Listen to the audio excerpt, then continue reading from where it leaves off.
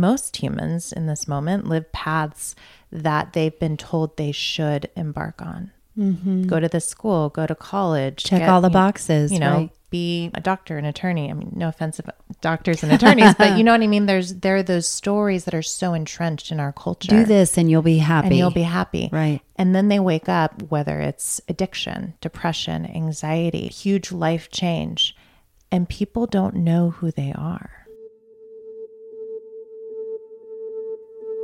You've heard about it. It's probably been in your social feeds. It's definitely having a moment in the culture. Psychedelic-assisted therapy is proving to be very effective. Mushrooms, ayahuasca, MDMA, ketamine, many others. And there's even a really interesting popular Netflix series right now called How to Change Your Mind on it. But the question is plant medicine for you? I sought out highly esteemed plant medicine educators, their spiritual teachers, and co-founders of the East Institute to help you understand more about what it does, who it's for, and how it changes people and healing in general. But mostly, give you an opportunity for introspection and asking yourself, what will bring you more peace and freedom as you move forward? What is stopping you? What in this society has kind of hurt you, and can you break free?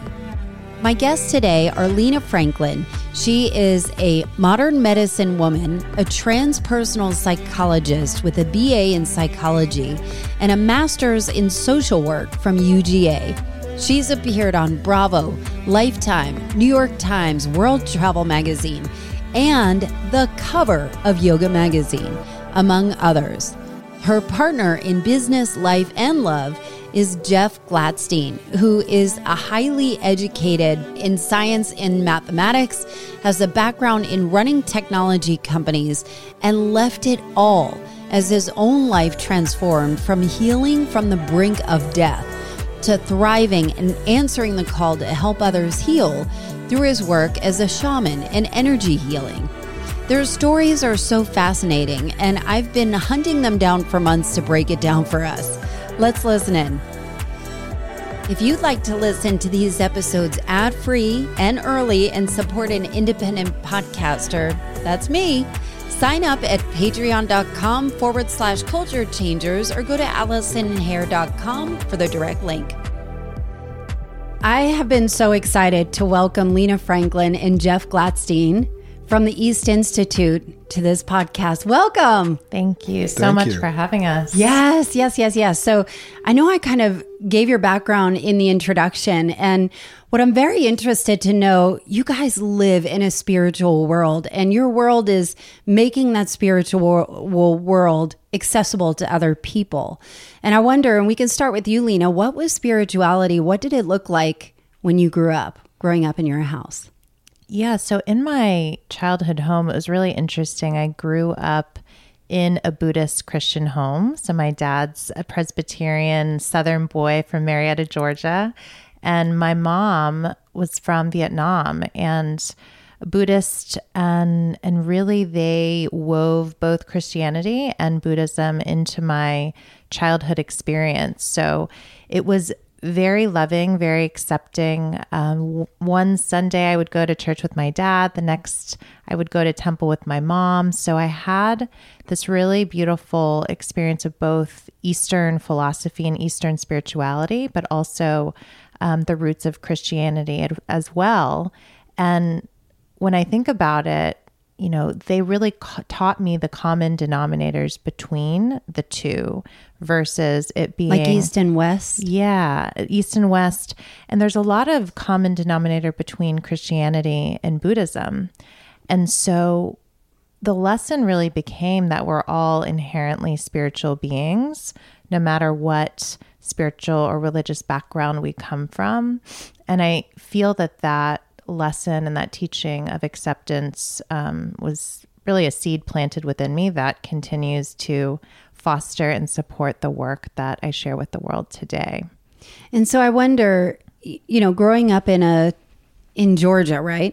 So Georgia, did you find it hard to find your place in the world because not everybody has access or has that kind of teaching nurtured, I imagine you probably felt maybe like you were kind of on an island.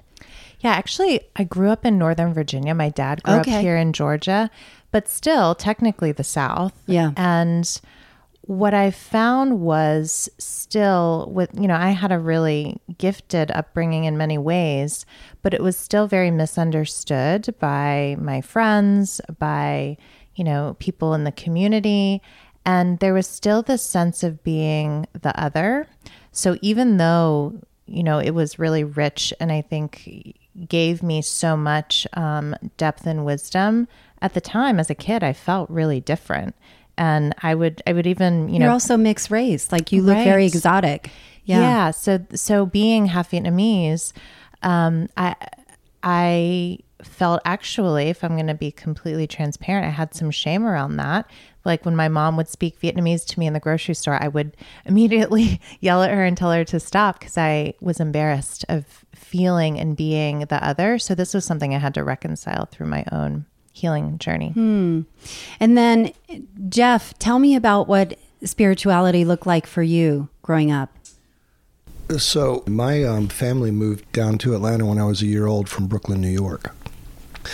Jewish, in the Deep South in the early 60s. Yeah, in the early 60s. And I witnessed the civil rights, movement. And as I was growing up, because we weren't a member of one of the only two synagogues here in Atlanta, my version of Judaism were the holidays, Rosh Hashanah and Yom Kippur and Passover. So I didn't really grow up practicing a religion. And inside my house was very northern, Jewish, ethnic, kind of upbringing. And as soon as I would walk out the front door, it was Southern Baptist in the Deep South. Yeah. Okay. So much like Lena, I felt like an outsider. I didn't really relate to Christianity. I didn't really relate to Judaism. And when I was about 10 years old, my older brother had friends that would drop off books for him to read on spirituality, and he would glance at them. He was 12 years older than me. He would glance at them, and I began to read them. And what drew you to them?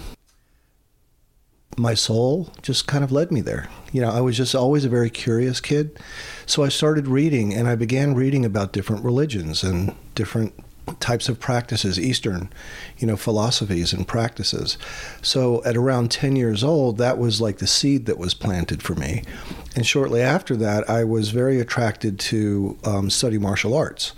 And I became very interested in more of the internal meditative aspect of the martial arts, in addition to kind of the external aspect of martial arts. And from the time I was about 12 years old, through my teen years, into my 20s, it was kind of one learning after another. And I remember when I was 12 years old, 11, 12 years old, I was meditating. Nobody. Who does that? Yeah. Like, who does that? Like, what are you doing? I'm 47. I can't figure it out. I'm working on it. Yeah. So the way my spiritual entry, was really through not having an identification with any type of religion. And I felt like there was something more. And when I began reading, there were many things that just resonated with me. And as, Lena, loves to point this out, I'm very curious.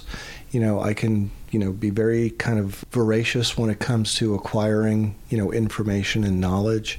And, from there, my spiritual path continued to unfold. You have such an interesting background as, from what I understand, you have education in science and technology. You were a CEO of a technology company, and then you become a shaman. And the way you present like a white man. Like, I don't look at you and think, oh, that looks like a shaman. I wonder, again, kind of being othered. It sounds from what I'm hearing that you were seeking truth, and that the religions that were presented or that were around you either weren't inviting you or weren't in a place where it felt like you wanted to know where you would fit, but you were seeking. I was seeking for many, many years. When I was in the business world, as you'd mentioned, my education was in, biology, organic chemistry, and then also physics and mathematics. And then I went into the technology field in communications and grew in that field, started my own company, built it. And I actually did that a couple of times. Looking at my life from the outside, I had everything anybody would ever dream of. Plenty of money, family, lived in a big house, all the material things, successful business. And yet that restlessness that you talk about, right, was within me. I felt like there was something missing. And what really put me back on the spiritual path was I became very ill with a condition that the doctors could never really properly diagnose. So I went through all the treatments. At one point, they had told me that I had 3 months to live. Oh, my God. Yeah, it was devastating. And I was seeing all of the Western, all the different types of Western doctors. And then one morning, in a moment of clarity, I heard a voice that said, "Heal yourself." And I went back to what I had learned about energy, about meditation, about kind of cultivating a more natural form of self-healing. And that day I stopped seeing the doctors, stopped taking the drugs. I was very unhealthy at that point. And 8 months later, I looked pretty much the same way I do now. Healthy, thriving, and it was through kind of the cultivation of my energy and doing things in a very natural way, traditional medicine, what we call traditional medicine, not conventional Western medicine, that I was able to find myself back onto the path of health. And as part of that, I also had to find myself. And that's where the spiritual deepening on my path really occurred. That is insane in so many levels. And I wonder, a lot of people suffer from undiagnosed illnesses and dis-ease, right? And I wonder, were you scared at that time, or did you feel like you were being guided and led? Or was it like, I have nothing left to lose, I have 3 months to live? Yeah, I was actually numb. I felt numb. I was taking so many different medications, pharmaceuticals. I felt numb. I had literally given up.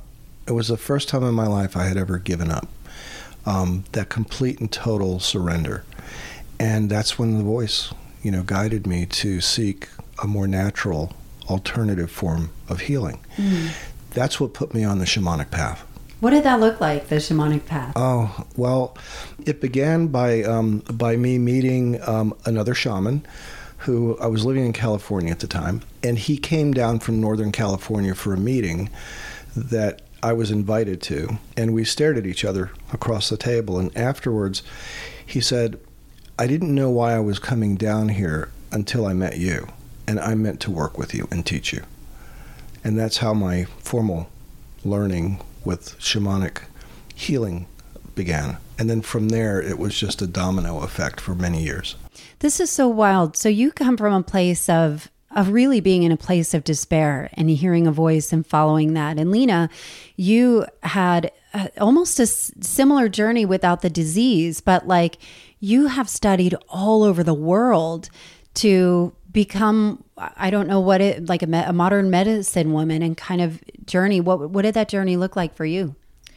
Yeah, so as a child, I grew up traveling to Vietnam. And so Asia has always been a really deep soul home for me. And for, quite a few years, I traveled around Asia, studied with different teachers, really immersed myself in the energy of those lands and really the lands in which meditation originated from. And so that part of me, that spiritual part of me was really, fed. And it all began with the East-West upbringing. And also, it's interesting, our spiritual awakening paths a lot of times do include that deep despair and suffering.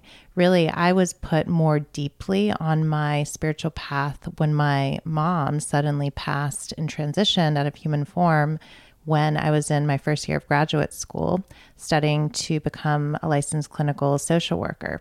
So I had that more formal therapeutic training. And in that time, I was experiencing my own grief, and it was through that grief and the healing and the leaning into the grief where I was like, wow, there's so much more to this life than what we see in 3 dimensions. It sounds like you were exposed to a whole new world, not a whole new world. I mean, you were kind of indoctrinated into it and kind of led through this path.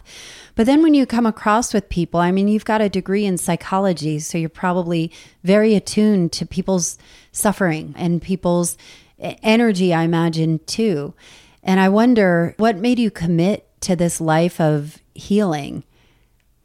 It's a great question. You know, the best way I can describe it is that I felt like I had no choice. And of course we have free will, but it was like this inner pull, this inner guidance that I had to follow as one of the primary guiding forces of my life, whatever that meant.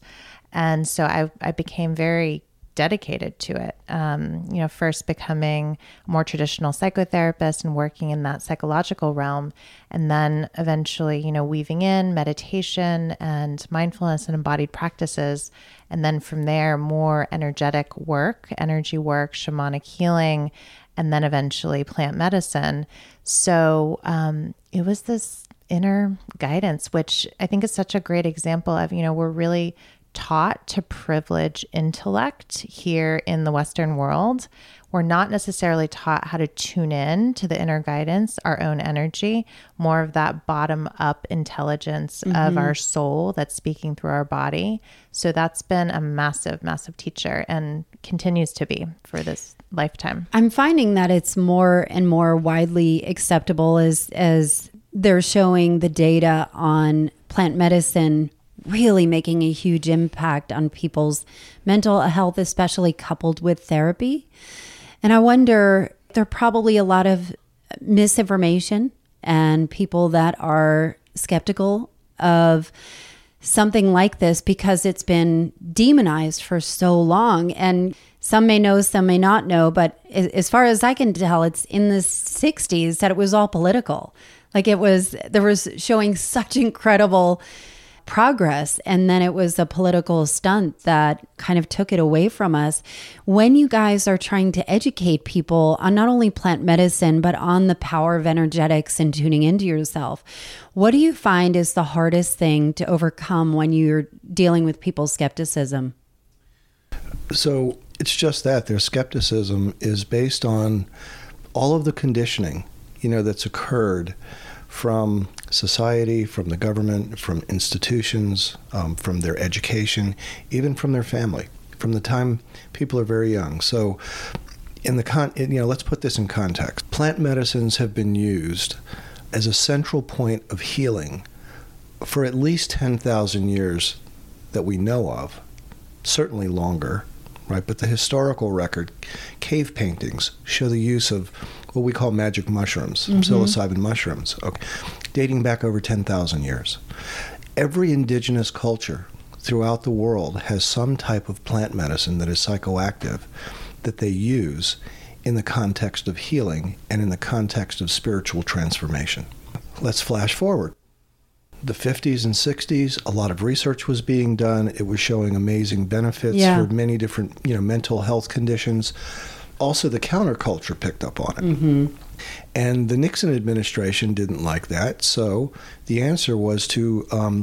Because people they were refusing to be drafted, right? That's right. They were refusing to be drafted. War. Exactly. They were calling out, the government, for being in the Vietnam War, amongst other things, civil rights violations. There was just a lot of turmoil and unrest. Yeah.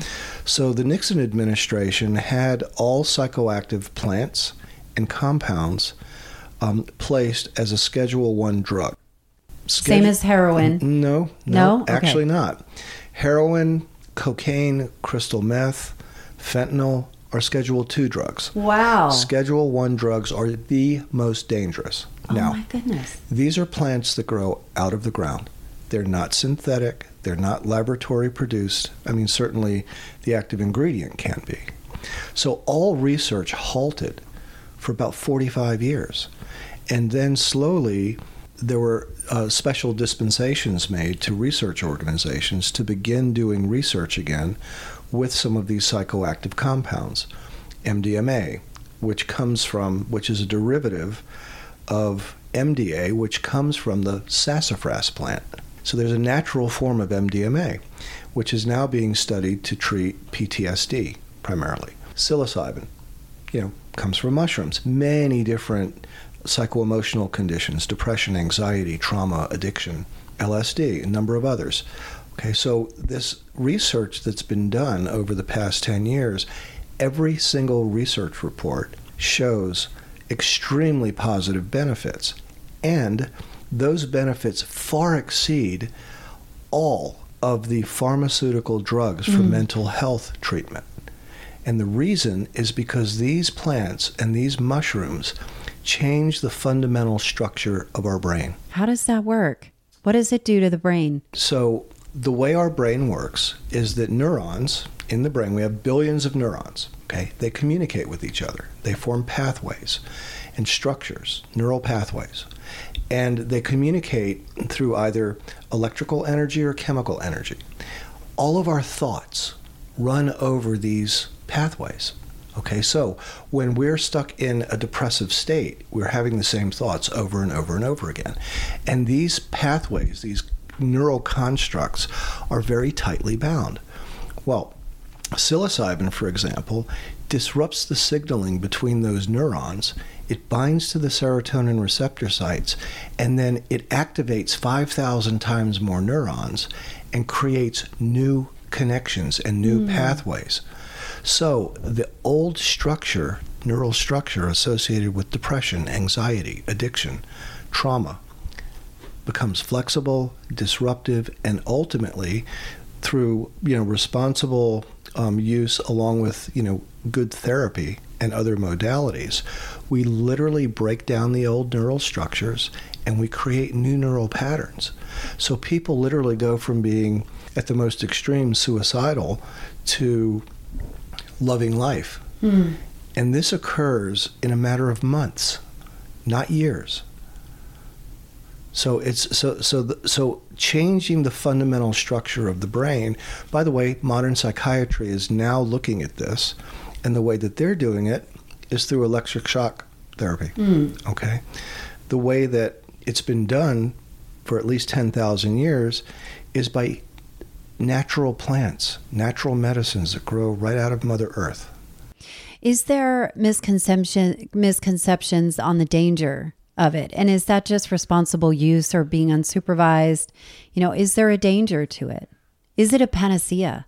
Let's look at psilocybin as an example. Psilocybin has one of the lowest risk factors. There was a study done out of a college, the Imperial College of London, on risk factors of many different compounds. Sugar, caffeine, alcohol, nicotine have 20 times more risk factor than psilocybin. Wow. Okay. Now, if you take a look at psychoactive plants, fungi, even psychoactive compounds, there are three things that are really important. One is what's called set. Set is a person's internal landscape. Okay, are they prepared? Are they in a good mental place? Are they in a good physical place to be? Meaning like in a safe environment. Well, that's setting. Setting is now a safe environment, with everything that they need to support doing work with these plant medicines. And then finally is dosage. So when somebody's educated on how to prepare themselves, how to create the right setting, how to work with people who are experienced with that, right? And the right medicine and the right dosage, they have amazing results. And it's also important to think about the term, people talk about a bad trip. And I want to really demystify that, because that really perpetuates a black or white thinking and perpetuates fear.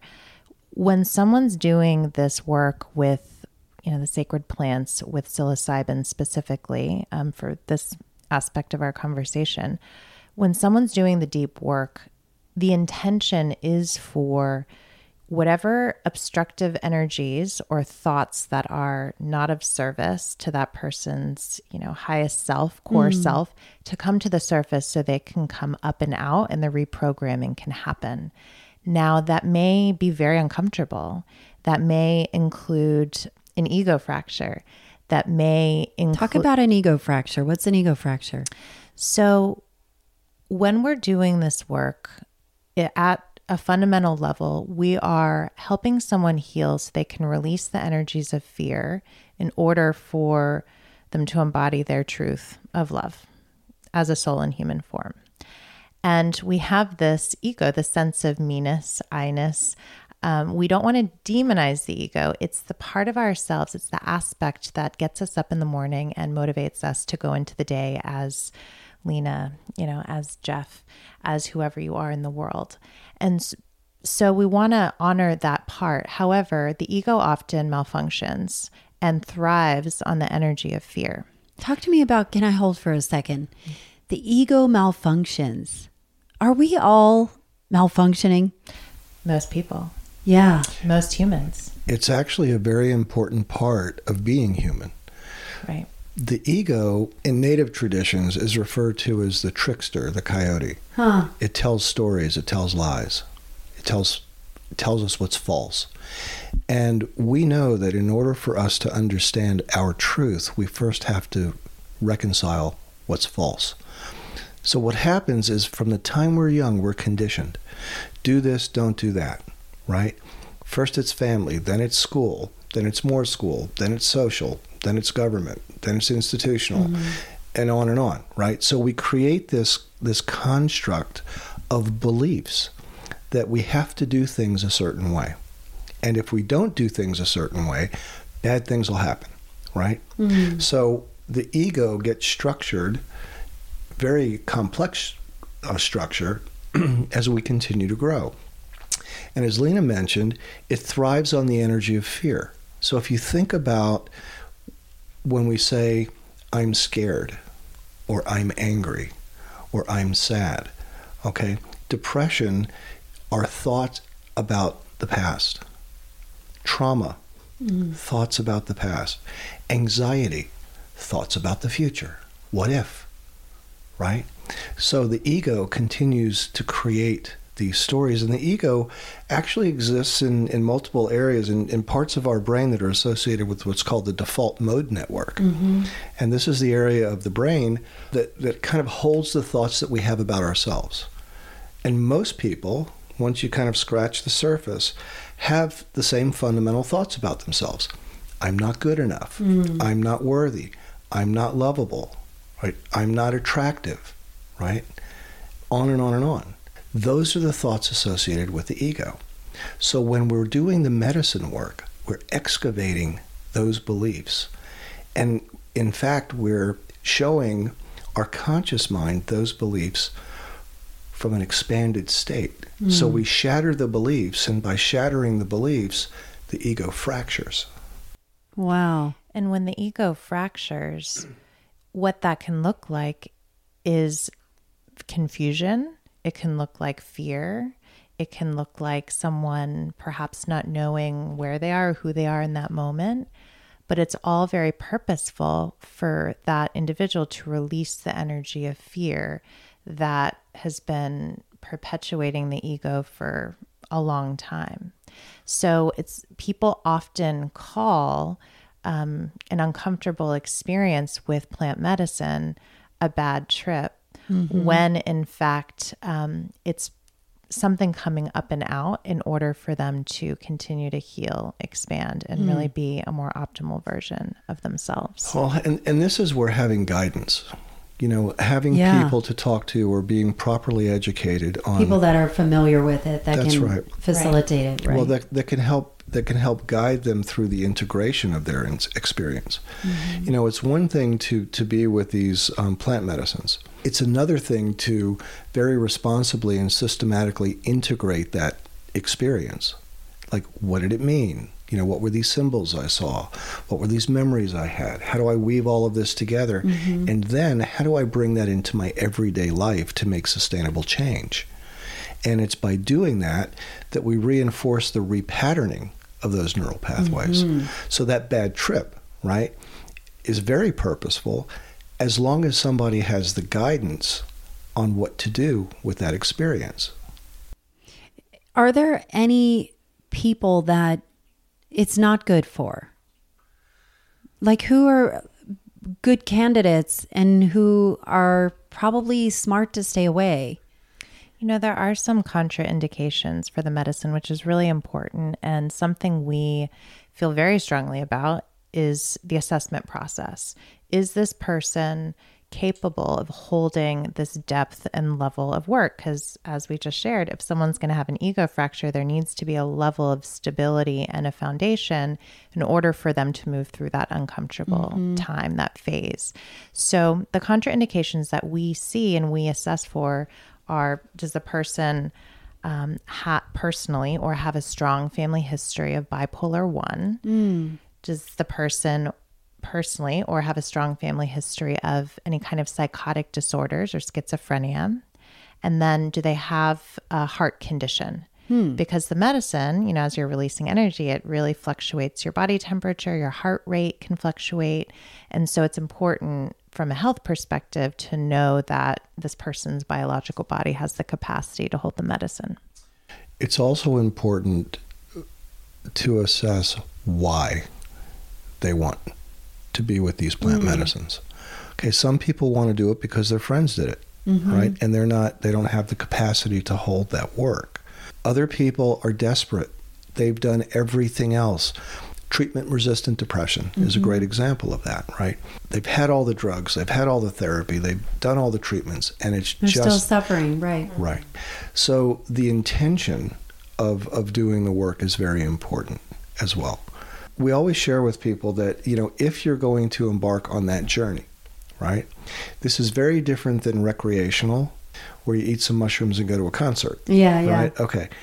Doing this work, this is some of the deepest psycho-emotional healing that a person can experience.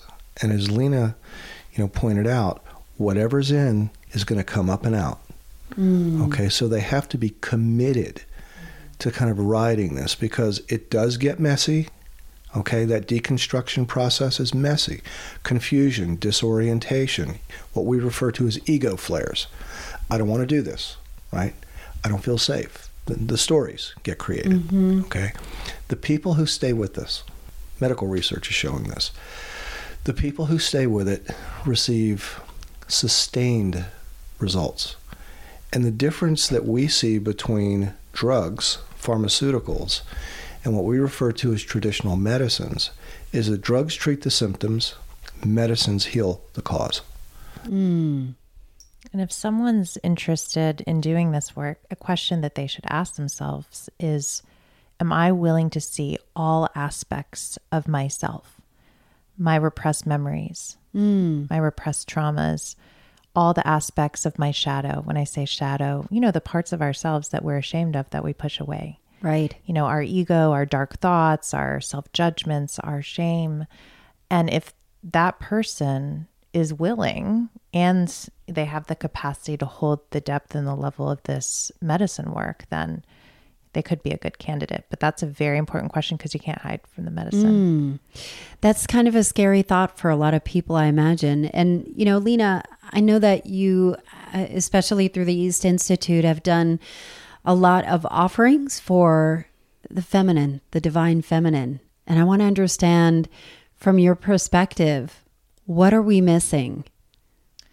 Yeah, it's a very urgent time for humanity and the planet. As we see, the earth is hurting in many ways. And the embodiment of Mother Earth, Pachamama, is a feminine energy.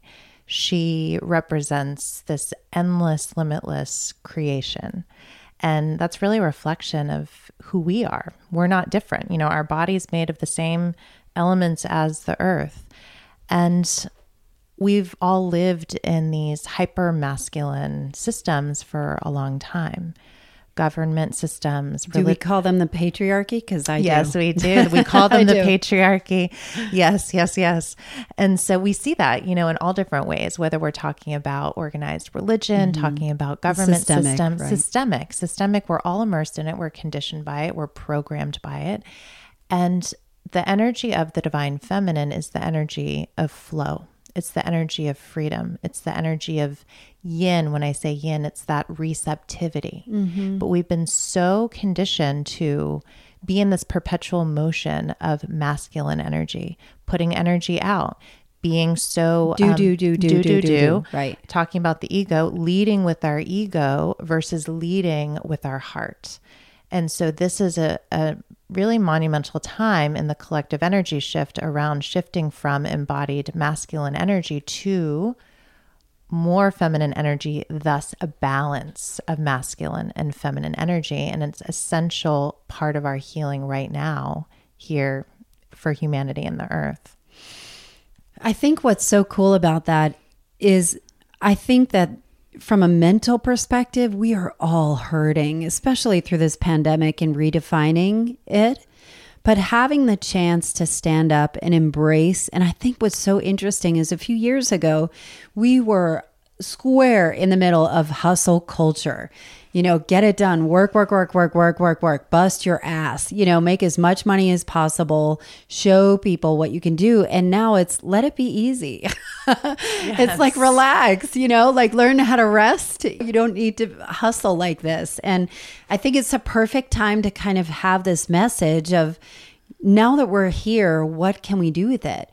And I wonder, and this is just something floating around in my brain, is there a confusion between the work that you guys do and the mysticism that comes along with astrology, with fortune telling, or connecting with other dimensions? Is there a difference? And please forgive me if I'm being offensive, but I imagine that there's probably some overlap in people's minds that I'd love to understand better. Yeah, so what we do is we're bringing that into the mainstream.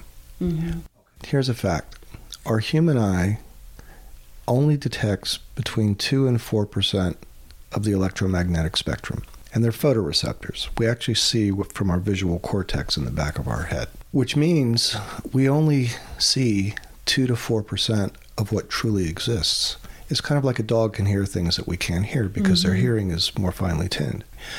And we base our entire concept of reality on what we see, what we hear, what we read, ultimately the belief system that's created. And yet there's 96 to 98% more out there. Now, everything in the universe is energy, vibration, everything. So just because we don't see it doesn't mean it doesn't exist. Now, there are different dimensions, different realms that have been associated with, the esoteric, the mystical, the what's called woo-woo. Okay? All right. What's interesting is now scientific instrumentation has become technologically evolved enough to begin seeing the human energy field, Kirlian photography, to begin detecting the flows of energy between people and plants. So science is now beginning to prove out what the mystics, the esoterics, have known for thousands and thousands of years. A great example is traditional Chinese medicine. It's all about balancing the energy, the qi, in the body. Okay? Now, if you ask, I think there was a survey done maybe 10, 15 years ago, do you believe in angels, was the question. 65% of people that were, interviewed, polled, said yes. Wow. So 2/3 of people believe in something they can't see. Same with God. Same with God. Right. Right? It's very interesting how that goes. And I wonder, the people that you work with, where do you feel like people are struggling the most? It manifests in different ways, but at the core, I feel, and we see this every day in our work at the East Institute and beyond, they're reconciling and struggling with really understanding who they are and why they're here. because there's so much confusion. And we talked about conditioning. We get very confused, and we're in these stories, and we really live these paths. Most humans in this moment live paths that they've been told they should embark on. Mm-hmm. Go to this school, go to college, check all the boxes, right? Be, a doctor, an attorney. I mean, no offense about doctors and attorneys, but you know what I mean? There are those stories that are so entrenched in our culture. Do this and you'll be happy. Right. And then they wake up, whether it's addiction, depression, anxiety, huge life change, and people don't know who they are. Mm-hmm. So one of the most powerful questions that we work with our clients on as we guide them into the East method is, who are you? Who are you? Who are you really? Beyond the masks, beyond the roles, beyond the social identities, the identities that you've taken on. Who are you? And most people don't know. And when you're living a life that's out of alignment of your soul, it creates sickness, illness, dis-ease in all different ways. I mean, Jeff experienced it in his own life. I did. Mm-hmm. The brain is like a computer that gets programmed. The body carries the brain around, and the body, along with the brain, becomes a piece of a much larger machine. And most people go through their lives completely programmed, doing what they were told to do, living a life of what I heard one time referred to as quiet desperation, that manifests in depression and anxiety and addiction and many other, conditions. They have no idea who they are, why they're here, and why they're so damn unhappy, even though they have all the material things, right? And they've accomplished all of the things that they were told to accomplish, and yet they're not happy. They don't experience joy, peace, solitude. So when that conditioning gets broken down, we like to refer to this as showing people how to remember their truth. And when somebody... Tell me about remembering. Yeah, so when we remember our truth, we really touch our essence, like who we are, why we're here. I'm a medicine man, a shaman, and I've had lots of business experience and lots of other experiences. Lena says I've lived a dozen lives in this lifetime, and she's right. And have done many things, but I'm not what I've done. And the path that I was called to was to leave all of that behind, all of it, complete deconstruction, and to step into who I am and why I'm here. And we love to refer to as what my medicine is. Like, what am I bringing to the world, to help, right? And when we remember, see, because we know, our knowing just gets covered up with the conditioning. So as we excavate each layer after layer after layer, we come down to our essence, and we remember who we are. We remember why we're here. And then life completely rearranges itself. I will give a personal anecdote. I was in Colorado this past weekend and went to Red Rocks. And I've been there before. I've always felt like it's very religious. To me, it feels that way. And I was with some girlfriends, and I left them at the bottom and ran up to the top and just took it all in and was like doing this breathing. And it was almost like a feeling of ecstasy. And I felt like this before, where I feel so whole. And I also work with a shaman. She's like, you're remembering. And I was like, that's exactly it. It felt like I'm want for nothing. I have everything I need, and it's always been there. And so my work is understanding how to get there here without feeling like, oh, I wish I could go back.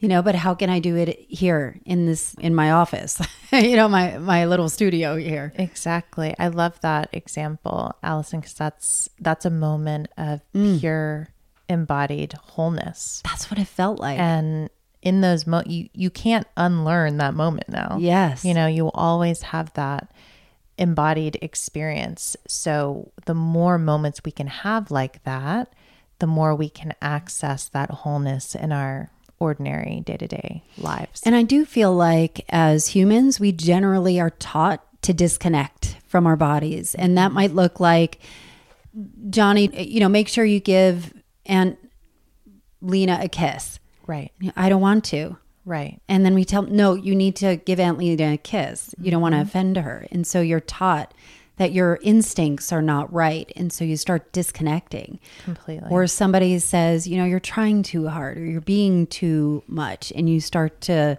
disconnect. And I think it is like a great epidemic that we're suffering as people. And I'd love to understand what peace and freedom look like through your eyes and the work that you do. What a great question. Peace and freedom. It's spaciousness to be beyond all of the masks, spaciousness to be exactly who we're meant to be in this life, in this world. What does it feel like to be fully embodied and feel like you are living your purpose? It feels like limitlessness, that I can show up just as I am, no matter any judgment, no matter what society says, no matter what the world is reflecting back. It's this reference, this inner ground of being that is untouched by anything outside of me. It's the greatest liberation. That's beautiful. Jeff, what about you? Tell me what it feels like. Both of you have done this work with shamans, with medicine people in all different countries, all different modalities, working with indigenous practices. I mean, you guys have lived and breathed this. And I don't know that I could ever have even a slice of your experience. What does it feel like to be fully embodied and living your purpose now? The best way I can describe it is that it's this state of being and knowing, just knowing. And an interesting thing happened to me many years ago. I began seeing people very differently. I actually began seeing people, everybody, as children. Just in grown-up bodies, but as children. And knowing, and just kind of being able to accept them just as they are. The words unconditional love.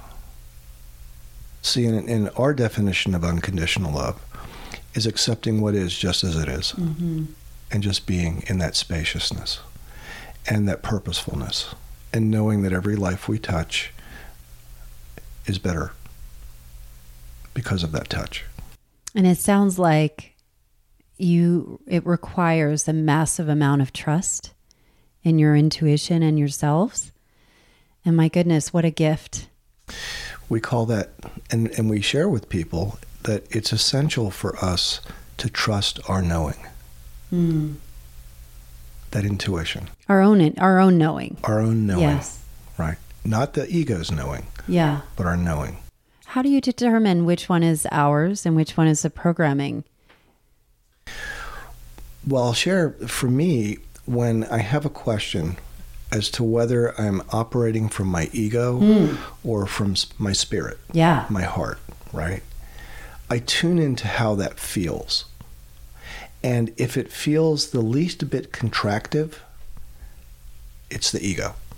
If it feels expansive, it's most certainly my heart and my spirit. And sometimes we don't know. So that's a cool practice. Yeah, it's something that we teach quite a bit of. Yeah, it's that great question.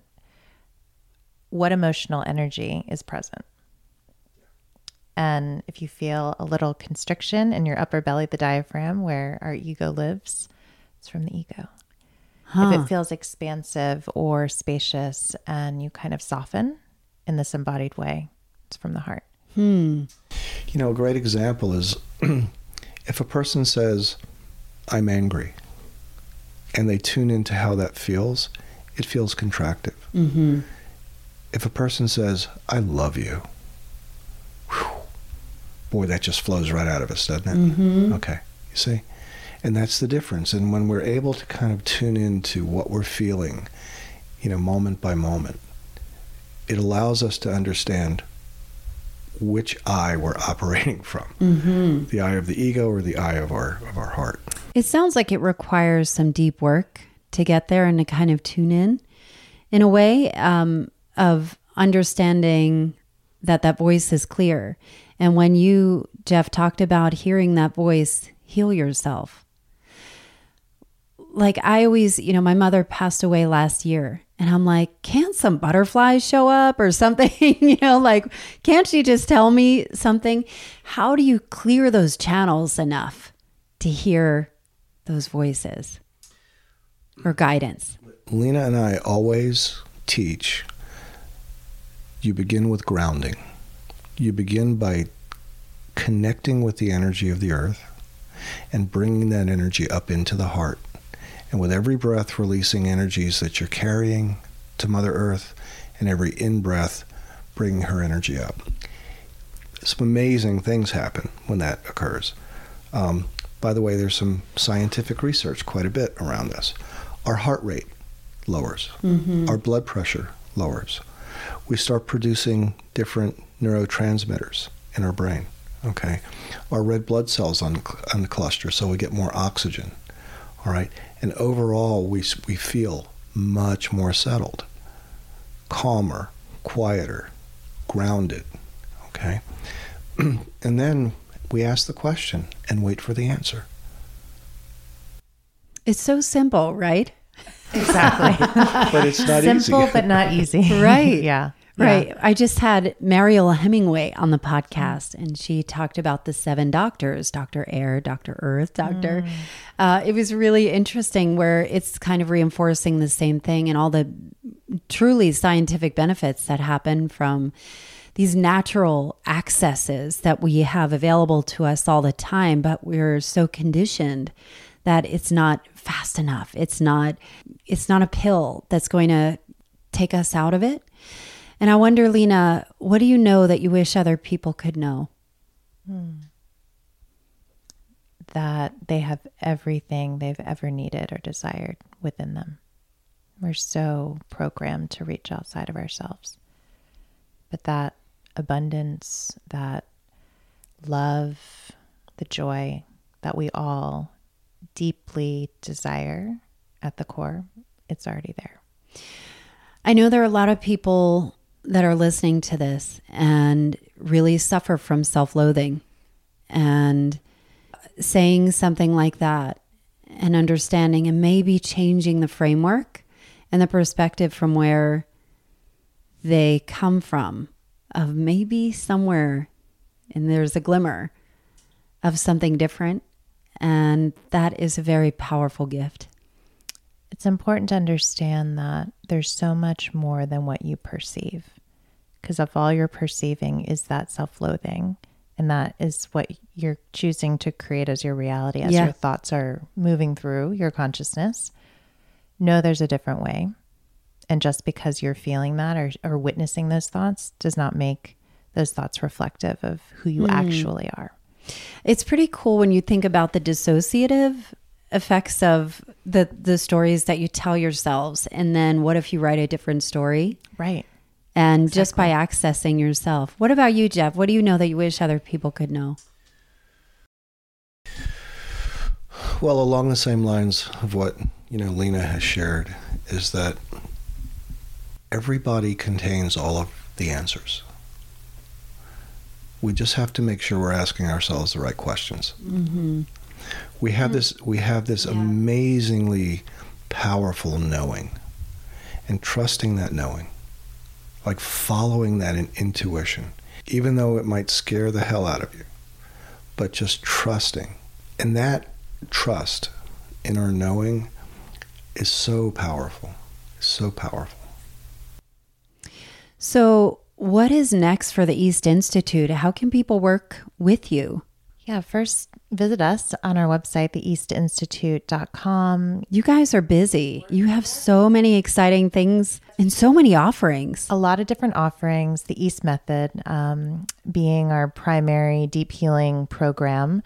We do international immersions. We're taking a group to Peru here in about a month for a spiritual initiation journey. And then our next international immersions in Costa Rica, June 7th through 12th, which is a place that we feel very soulfully called to.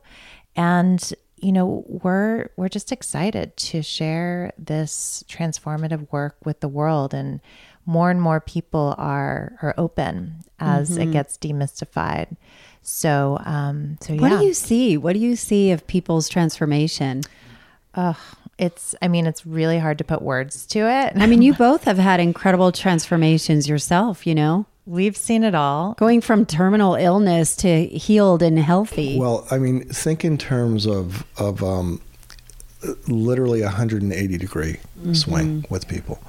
People who were literally suicidal going on a 1-year bucket list trip 4 months later. People who were locked in the throes of PTSD, actually like being open and happy and able to connect, you know, with other people. People who had phobias and severe anxiety, like flying, for example, you know, waking up one morning and getting on a plane and feeling just fine, right?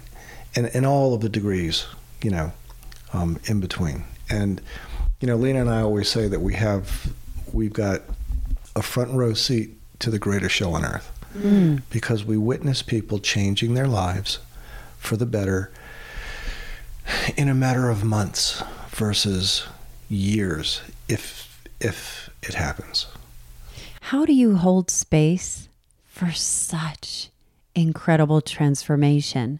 And by that, I mean, I imagine people come from the depths of life that are very, very painful. And that's emotional work. How do you guys keep yourself protected and kind of not take it on in a way that sticks to you? Oh, yeah. Where you can hold that space. This is where you got to practice what you preach. Yeah. So just diligent energy management practices, energy shielding practices, taking time off, you know, for us, being out in nature, being at the ocean, being, you know, in the mountains is highly restorative. So prioritizing that. So we're on a lot of the time, especially in this hyper growth mode, but taking chunks of time away and creating that space is so essential. And then honestly, you know, when you're an instrument of this work and an instrument of the medicine, it's not about you, you know? So in that space, there's a lot of objectivity where, you know, because we've done, of course we're human and things come up, but we've done quite a bit of work. So we're not getting triggered or activated by someone else's emotional release. So it's a very loving, compassionate, but objective, sacred space holding. Yeah, we find ourselves in a state of compassion versus a state of being empathic. Explain the difference. Sympathy and empathy are emotional reactions to somebody else's situation. Empathy in particular is when we give them our energy. We say something like, "Oh, you poor thing." And then we take on their energy. "I feel your pain." Compassion is not an emotional reaction. It's a state of being. We can hold ourselves. We can see somebody in the depths of their despair. We can meet them right where they're at and not take on their energy and offer to assist, you see? So shifting from that empathic to compassionate state allows us to kind of maintain our energetic integrity. That is amazing. What a gift too. I think when I'm in states like that, I'm like, I don't know how people can, like, I'd be crying all the time. And that can happen. We still get touched. But it's, you know, I think the honor of the work trumps it all. That it's just such like the greatest honor to be chosen to do this work. And that's why our souls are here. So that's like a rejuvenating, energetic charge. What do y'all do for fun?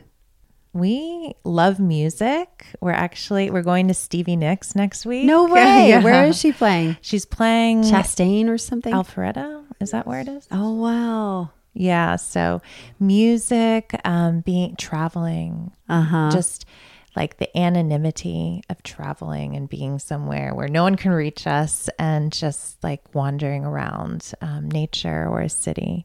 Food. We're both culinary. Big foodies. Just like big foodies. So that's a big thing that we love. So how can people work with you? How can people get in touch with you? Yeah, you can email us, Lena at the East Institute. Lena. Lena at theeastinstitute.com, or Jeff, Jeff, at theeastinstitute.com. Again, you can send us a request through our website. And, we're both active on social media. We share a lot of free teachings and content. So my social handle is I am Lena Franklin, and Jeff's is Jeff Glattstein. He probably doesn't even know his handle because we have someone who runs it, but we both like to really offer free supportive teachings. And I'll link everything in the show notes. But I'm so grateful to you both for your work on this earth and for coming and sharing your stories and your wisdom with us. Grateful. Thank you so much, Alice. Thank you. I love the part about how the plant medicine repatterns your brain, and the stories of transformation are so encouraging. For me personally, I especially love the rise of the divine feminine. If you'd like to learn more or work with Lena Franklin and Jeff Glattstein at the East Institute, I've linked their info in the show notes. Also, if you're interested in hearing about my journey with psychedelic assisted therapy, go and listen to episode 150 of this podcast. I've linked that and all my contact info in the show notes too. I sure hope to hear from you. If you want to go deeper with me, go to AllisonandHair.com and sign up to get my weekly personal emails, or you can just shoot me a note at Allison@AllisonandHair.com. Your life will definitely improve by doing so. Thanks for listening. I hope you leave a review in whatever podcast player you're listening to. I will thank you forever, and I hope you have a great week.